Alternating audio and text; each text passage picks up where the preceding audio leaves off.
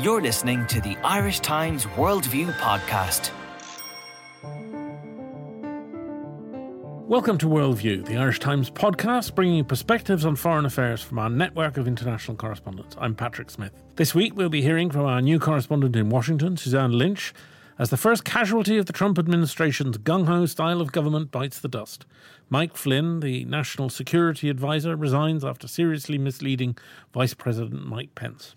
In South Africa, Bill Corcoran reports on the continuing woes facing the country's President Jacob Zuma and the emerging race inside the ANC to succeed him.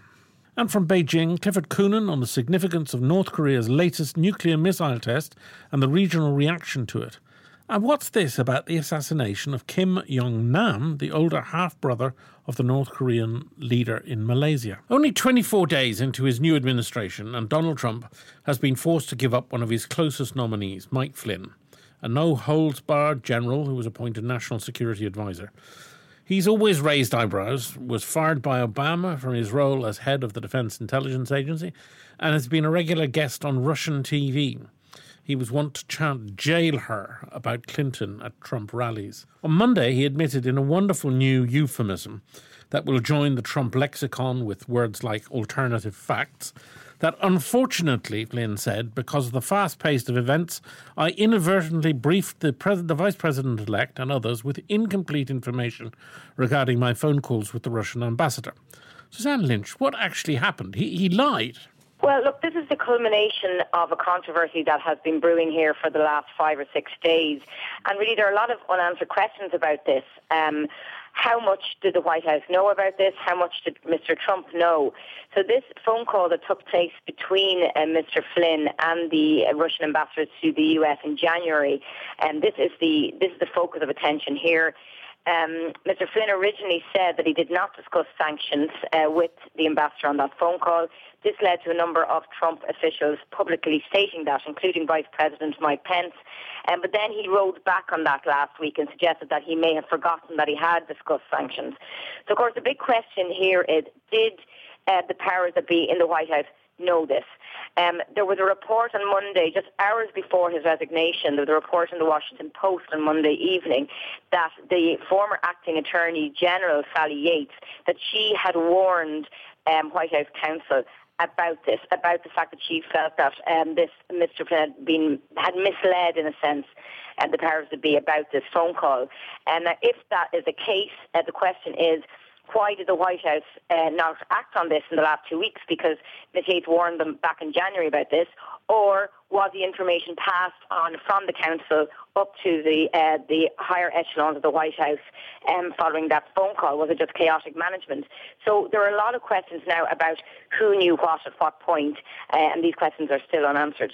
And of course, the whole thing has come out now, finally, because it's emerged that the Justice Department had intercepted the communications and had full tapes of the conversations between Mr. Flynn and Ambassador Kislyak.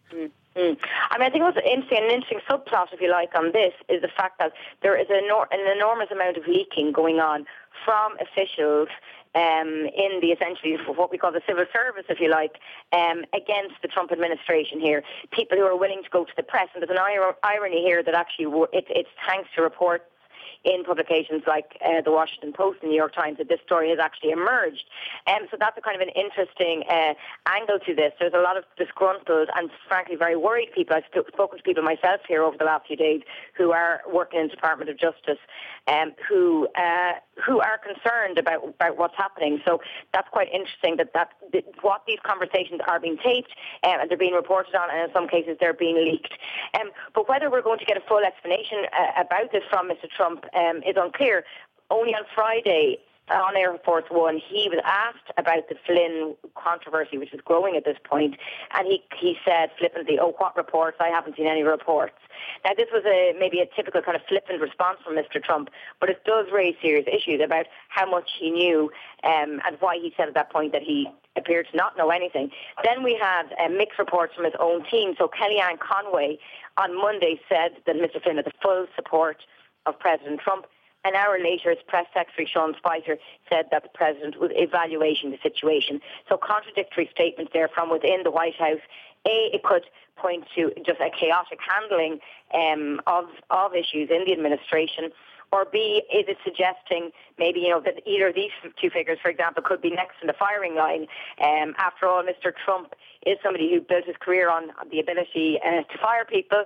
Now, officials are saying here Mr. Flynn resigned, but of course it's understood that he did come up under pressure from Mr. Trump, and particularly Vice-president Mike Pence, who went out to bat for him so publicly over the last few weeks. Yes, you can see why Pence would be so pissed off. I know, and I think there is, just looking back last Friday, actually, there was a really telling moment. It was during the press conference between the Japanese Prime Minister Abe and Mr. Trump, and the cameras caught a shot of the Vice President Mike Pence walking into the room and shaking hands with Michael Flynn just for a brief second. And that was the first time you could kind of see visually that tension between the two men. So I think there was a sense that once he kind of left Vice President out to dry, as it were, then his days were numbered. Now, this wasn't just a political indiscretion by Mike Flynn. These conversations with the Russian ambassador, while Obama was still in power, were actually illegal. Yes, this dates back to a law hundreds of years old that really, essentially, a private citizen is not supposed to engage in diplomacy. So this phone call took place well before Mr. Trump was inaugurated, and that is the main concern about this. Now, there is no suggestion at this point that he may be, pursued for this, prosecuted for this, but this is ostensibly the reason he had to stand down. Now, of course, the sanctions in question seem to be the sanctions that were imposed by the Obama administration following the reports of Russian interference in the election. And essentially, Mr. Flynn is accused of suggesting to the Russian ambassador on that phone call, you're not to worry, to wait it out and wait and see until Mr. Trump takes office. Now, another question, of course, is swirling around here is whether Mr. Flynn in that discussion was acting on the instructions of the president. In what capacity was he having that conversation? What was his motivations behind this conversation? So that's yet another unanswered question about this saga. And of course, the subtext of that conversation is the expectation generally that Trump is going to be a lot softer on Russia, on Putin, and that he's likely to support the lifting of sanctions. Now, with the removal of Flynn from this particular job, presumably that also gives Trump a bit of space to move.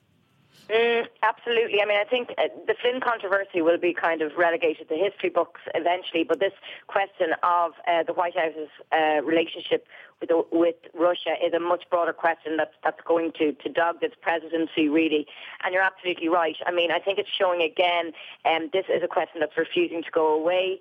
It's not only Mike Flynn, he was famously pictured alongside President Putin at a dinner in 2015, but it's not only Mr. Flynn who has these contacts. Obviously, Rex Tillerson, the Secretary of State, had significant business interests in Russia when he was chief executive of ExxonMobil. And of course, as we know, Mr. Trump has publicly, repeatedly voiced his admiration for President Putin. And quite recently, it's only 8 or 9 days since President Trump, in an interview with Bill O'Reilly on Fox News, was accused of equating Russia's actions with America's actions. He's accused of moral equivalence in stating about whether Americans have also killed people when asked about President Putin's track record. So I think there are serious worries here, not only in the Democratic side, but also significantly in the Republican side, about Mr. Trump's relationship with Russia and his stated admiration of President Putin. So we've got senior Republicans who've come out on that last week, and we're very annoyed at those comments 9 days ago. So I think what this saga is highlighting again is this controversy over the relationship between Washington and Moscow, and where it's going to go now in terms of sanctions. Now, you've hinted at it, the possibility that others are vulnerable, and I see in the American press that people like the Chief of Staff, Reince Priebus, your pal Sean Spicer, and another aide called Stephen Miller are all being mentioned as the next likely candidate to be fired. Well, I think there's been a lot of speculation about the centres of power within the Trump administration and these fiefdoms, if you like, that have built up There have been reports of tensions between Priebus and Steve Bannon, the president's main advisor. He is seen as vulnerable. That is the chief of staff I'm referring to there. And also we've got contradictions between maybe Kellyanne Conway, who, as I said one thing about Mike Flynn, said he had the full support of the president, and yet an hour later Sean Spicer came out and said something entirely differently. Now, Sean Spicer in particular is alleged to be worrying about his position, but in many ways that's because the White House has not yet appointed a communications director. So when that happens, maybe we could see Spicer sidelined somewhat. Stephen Miller was he's a very interesting character. He publicly went out to do a number of media interviews on Sunday morning here in Washington with some of the main cable channels, and President Trump afterwards tweeted his support of him publicly on Twitter. So, we do have a sense that perhaps the president is kind of playing off these different figures against each other within the Trump administration, but it's definitely an intriguing story to watch. Thank you very much, Suzanne. When we return, it's off to South Africa, where President Jacob Zuma has been in yet more trouble. Hi, my name's Hugh Linehan, and I just wanted to take a few seconds to tell you about the Inside Politics podcast from the Irish Times. Every week I'm joined by our own expert analysts along with elected politicians and people who just have interesting political ideas. If you're interested in how the system works, how it could be made better, and what effects politics really has on your life, join me every Wednesday for Inside Politics. You can find it on irishtimes.com/podcasts or on your preferred podcast app. Now to South Africa and its fractious politics. Last week's State of the Union address by South Africa's President Jacob Zuma, halfway through his second 5-year term, was disrupted by the most violent punch-up the Parliament has yet seen. But it's not the first time, and Zuma called in 400 soldiers to police the outside of the building. Bill Corcoran, Zuma is accused of massive corruption by Julius Malema and his economic freedom fighters. And there was complete chaos in Parliament. Well, what's it all about? Indeed it was. This isn't the first time that we've had a punch-up in Parliament that has involved the EFF and the security there. It's actually the third time. The EFF, under its current leader, Julius Malema, who was a former ANC Youth League leader, have been gunning for Zuma ever since they got into Parliament. Malema has a particular beef to grind with Zuma because Zuma was part of the machinery that got him thrown out of the ANC. And since then, Zuma's star has fallen dramatically, and the EFF have picked up on this. And in the last 12 months, he's been found to have broken his oath of office by the Constitutional Court. He's had 783 corruption charges are likely to be reinstated against them. They date back to 2005. They were dropped in 2009. And since then, the DA have been trying to have those reinstated. So there's a lot of history between the EFF and Zuma, and it just got to a particular boiling point last week. The EFF basically don't want to allow Zuma to take a platform. They say he isn't worthy to hold the office. And the main thrust of Zuma's speech was what? Was about black economic empowerment, which you would have thought would be an EFF issue. Yes, although the EFF will always go more extreme to whatever the ANC put forward. The ANC has done particularly bad in recent elections, and with Zuma in his last year in power as head of the ANC, they want to do what they can to try shore up their voter base. So they've started to espouse radical economic transformation as the way forward. They like to use the term the fight against white minority capital, which has serious racial undertones to it. But effectively, they see the South African economy is governed and controlled by a small cohort of white male billionaires. So they've decided that the economy hasn't changed fast enough in the last 20-odd years. Black people are still very poor in South Africa. So they see it's now time to push for these radical policies. But it could all be just rhetoric, because the actual implementing such radical policies is a far cry from talking about it. They've talked about this in many times before, and they've never actually done it. So we'll have to wait and see if they actually do get the finger out and start implementing some radical change. Now, as you were saying, inside the ANC, there's a leadership contest, particularly in relation to the party's own leadership, which I gather as a conference in December will make a decision. And there are two main candidates, Cyril Ramaphosa and Zuma's former wife, Nkosazana Dlamini Zuma. How are they seen by the party, and what are their respective chances? Miss Dlamini Zuma, as you say, is President Zuma's former wife. She has recently done a stint as the AU Commission chair, which she stood down from recently. The handover at the African Union will take a couple of months, so she won't be free of her duties there until about April. She is seen as a candidate that President Zuma would back, partially because they share 4 children together. As I said earlier in our chat, Mr. Zuma is potentially facing reinstatement of 783 corruption charges.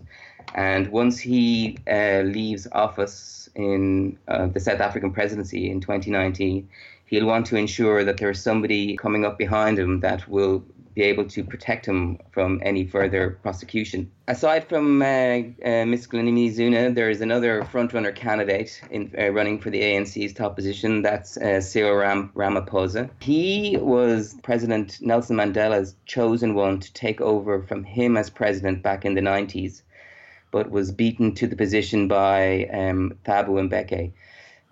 Since then, he stepped back from active politics and became one of South Africa's most successful black businessmen, a multi-billionaire at this stage. He is seen as a candidate that could help clean up the ANC. President Zuma's image of corruption has tarnished the party severely. So a lot of the anti-Zuma crowd are backing Cyril Ramaphosa as their candidate. He has a lot of charisma, a lot of people skills. He was actually involved in a lot of the negotiations in Northern Ireland. He was a great tactician, was involved in the end of apartheid and the negotiations in transferring into democracy. He is from a minority tribe, a Venda speaker, and so that won't stand in his favour because Zuma is a Zulu, and the vast majority of the ANC at this present time, its member base, are Zulus. I think the membership of the party will split along those tribal lines or on a left-right basis. Presumably, she represents a more left-wing populist political slant. Well, the great fear is that it will split along the tribal lines. And Dlamini Zuma herself is a Zulu. The ANC, I think, something like 40% of its members are located in KZN. There is a strong worry that the tribal position will top anything else. And in terms of the election support at the moment, how are the ANC and the opposition parties polling in most recently? Well, the ANC have done the worst they've ever done in recent local elections. Those elections were last August. They lost 7.5 percentage points in terms of their voter support base. They were down to something like 54% of the vote. The next in line is the Democratic Alliance. That's a sort of a right-of-centre party that used to be seen as the party for the white, the old white regime. That has undergone a sort of a makeover in recent years. It now has a young black man called Musi Maimane as its leader. It has, I think it's up in the high 20s in terms of its take on the voter base. And then you have the latest party who caused all the ructions in Parliament recently, EFF, the Economic Freedom Fighters, a radical militant socialist party under Julius Malema. Effectively, they see parties like the DA and the ANC have sold out to the business communities and basically sold out black South Africans as cheap labour. They won 6.5% in the general election. And then in last August's local elections, they increased their voter base to 8.4%. Majority young men under 24 years of age and majority black. Thank you very much, Bill. Kim Jong Nam, the older half-brother of the North Korean leader Kim Jong Un, appears to have been assassinated in Malaysia. Clifford Coonan, before we turn to the missile launch, what is going on? Well, what happened was that the half-brother of Kim Jong Un appears to have been assassinated at Kuala Lumpur airport by 2 unidentified female agents with poison needles, according to according to the Malaysian police, as reported then by the TV Chosen. The suspects who did it have fled the scene, and the Malaysian police believe that it was some kind of hit by the North Koreans. He's an interesting character because he's the eldest son of Kim Jong-il. He's Kim's son by his mistress Sung Hae-rim, who was an actress who was Kim's mistress, was the elder Kim's mistress for a while. Then after the death of Kim Jong-il, there was a succession row, and Kim Jong Un, the current leader, was appointed. And the other Kim, who's just been assassinated, he went sort of into exile, and he's been living in Macau for quite a while. He was caught trying to enter Japan a few years back without a passport, saying he wanted to go to Disneyland. And there are some questions about his state of mind and various things, but he's a very sort of intriguing character in many ways. Now, Kim Jong Un appears to have some form in relation to bumping off relations of his. Did he not do something similar to an uncle? That's right. Jang Song-taek, who was Kim Jong-nam, his uncle, he was killed for treason. He was executed for treason in December 2013. You might remember this was the case where there was speculation that he'd been blown up with howitzers and then fed to the dogs. The speculation that he was fed to the dogs has since been denied, although the rumours that he may have been killed by howitzers hasn't been denied. The picture you sort of see emerging about this is that there's quite a power struggle going on in North Korea. The South Korean media are very keen to build this up into a big story because any signs of instability there obviously suit them. But at the moment, it looks like Kim Jong Un, the current leader, is trying to cement his position. But he is facing some opposition from within, possibly the army, who were initially supposed to have backed Kim Jong-nam, who's just been assassinated, and was a potential leader before Kim Jong Un was appointed. Now, turning to the missile issue, the UN Security Council meeting on Monday evening in emergency session denounced North Korea's attempted test of an intermediate range ballistic missile. Again, it's a flagrant breach of Security Council resolutions, and the UN is urging members to redouble efforts to enforce sanctions, but it's a bit vague about whether it's going to increase sanctions on North Korea. Kim and the North have rejected the UN statement and claimed that the whole thing was a self-defense measure designed to protect its people. What is the significance of this fifth test? The missile represents some kind of an advance in the nuclear missile program. That's right. I mean, I think what this is really North Korea saying hello to Donald Trump and letting them know that they're here, that their nuclear ambitions are undimmed, and that their ultimate goal is to put pressure on the US by using this nuclear program that it's been doing now for several years. The timing was key because Donald Trump was meeting Shinzo Abe, the Japanese leader, around the same time in in Florida, and so there was the timing was very important to them because they know that the Japanese are also closely monitoring any kind of missile and nuclear tests that are going on in North Korea. So basically, this is a way of the North Koreans pushing themselves onto the agenda at a very high level very early on in the Trump presidency. And testing exactly how easy it is to provoke Trump. And in fact, how did the Abe visit go? And the Abe visit seems to have gone pretty well. I mean, Japan needs the US, particularly now with China's ascent.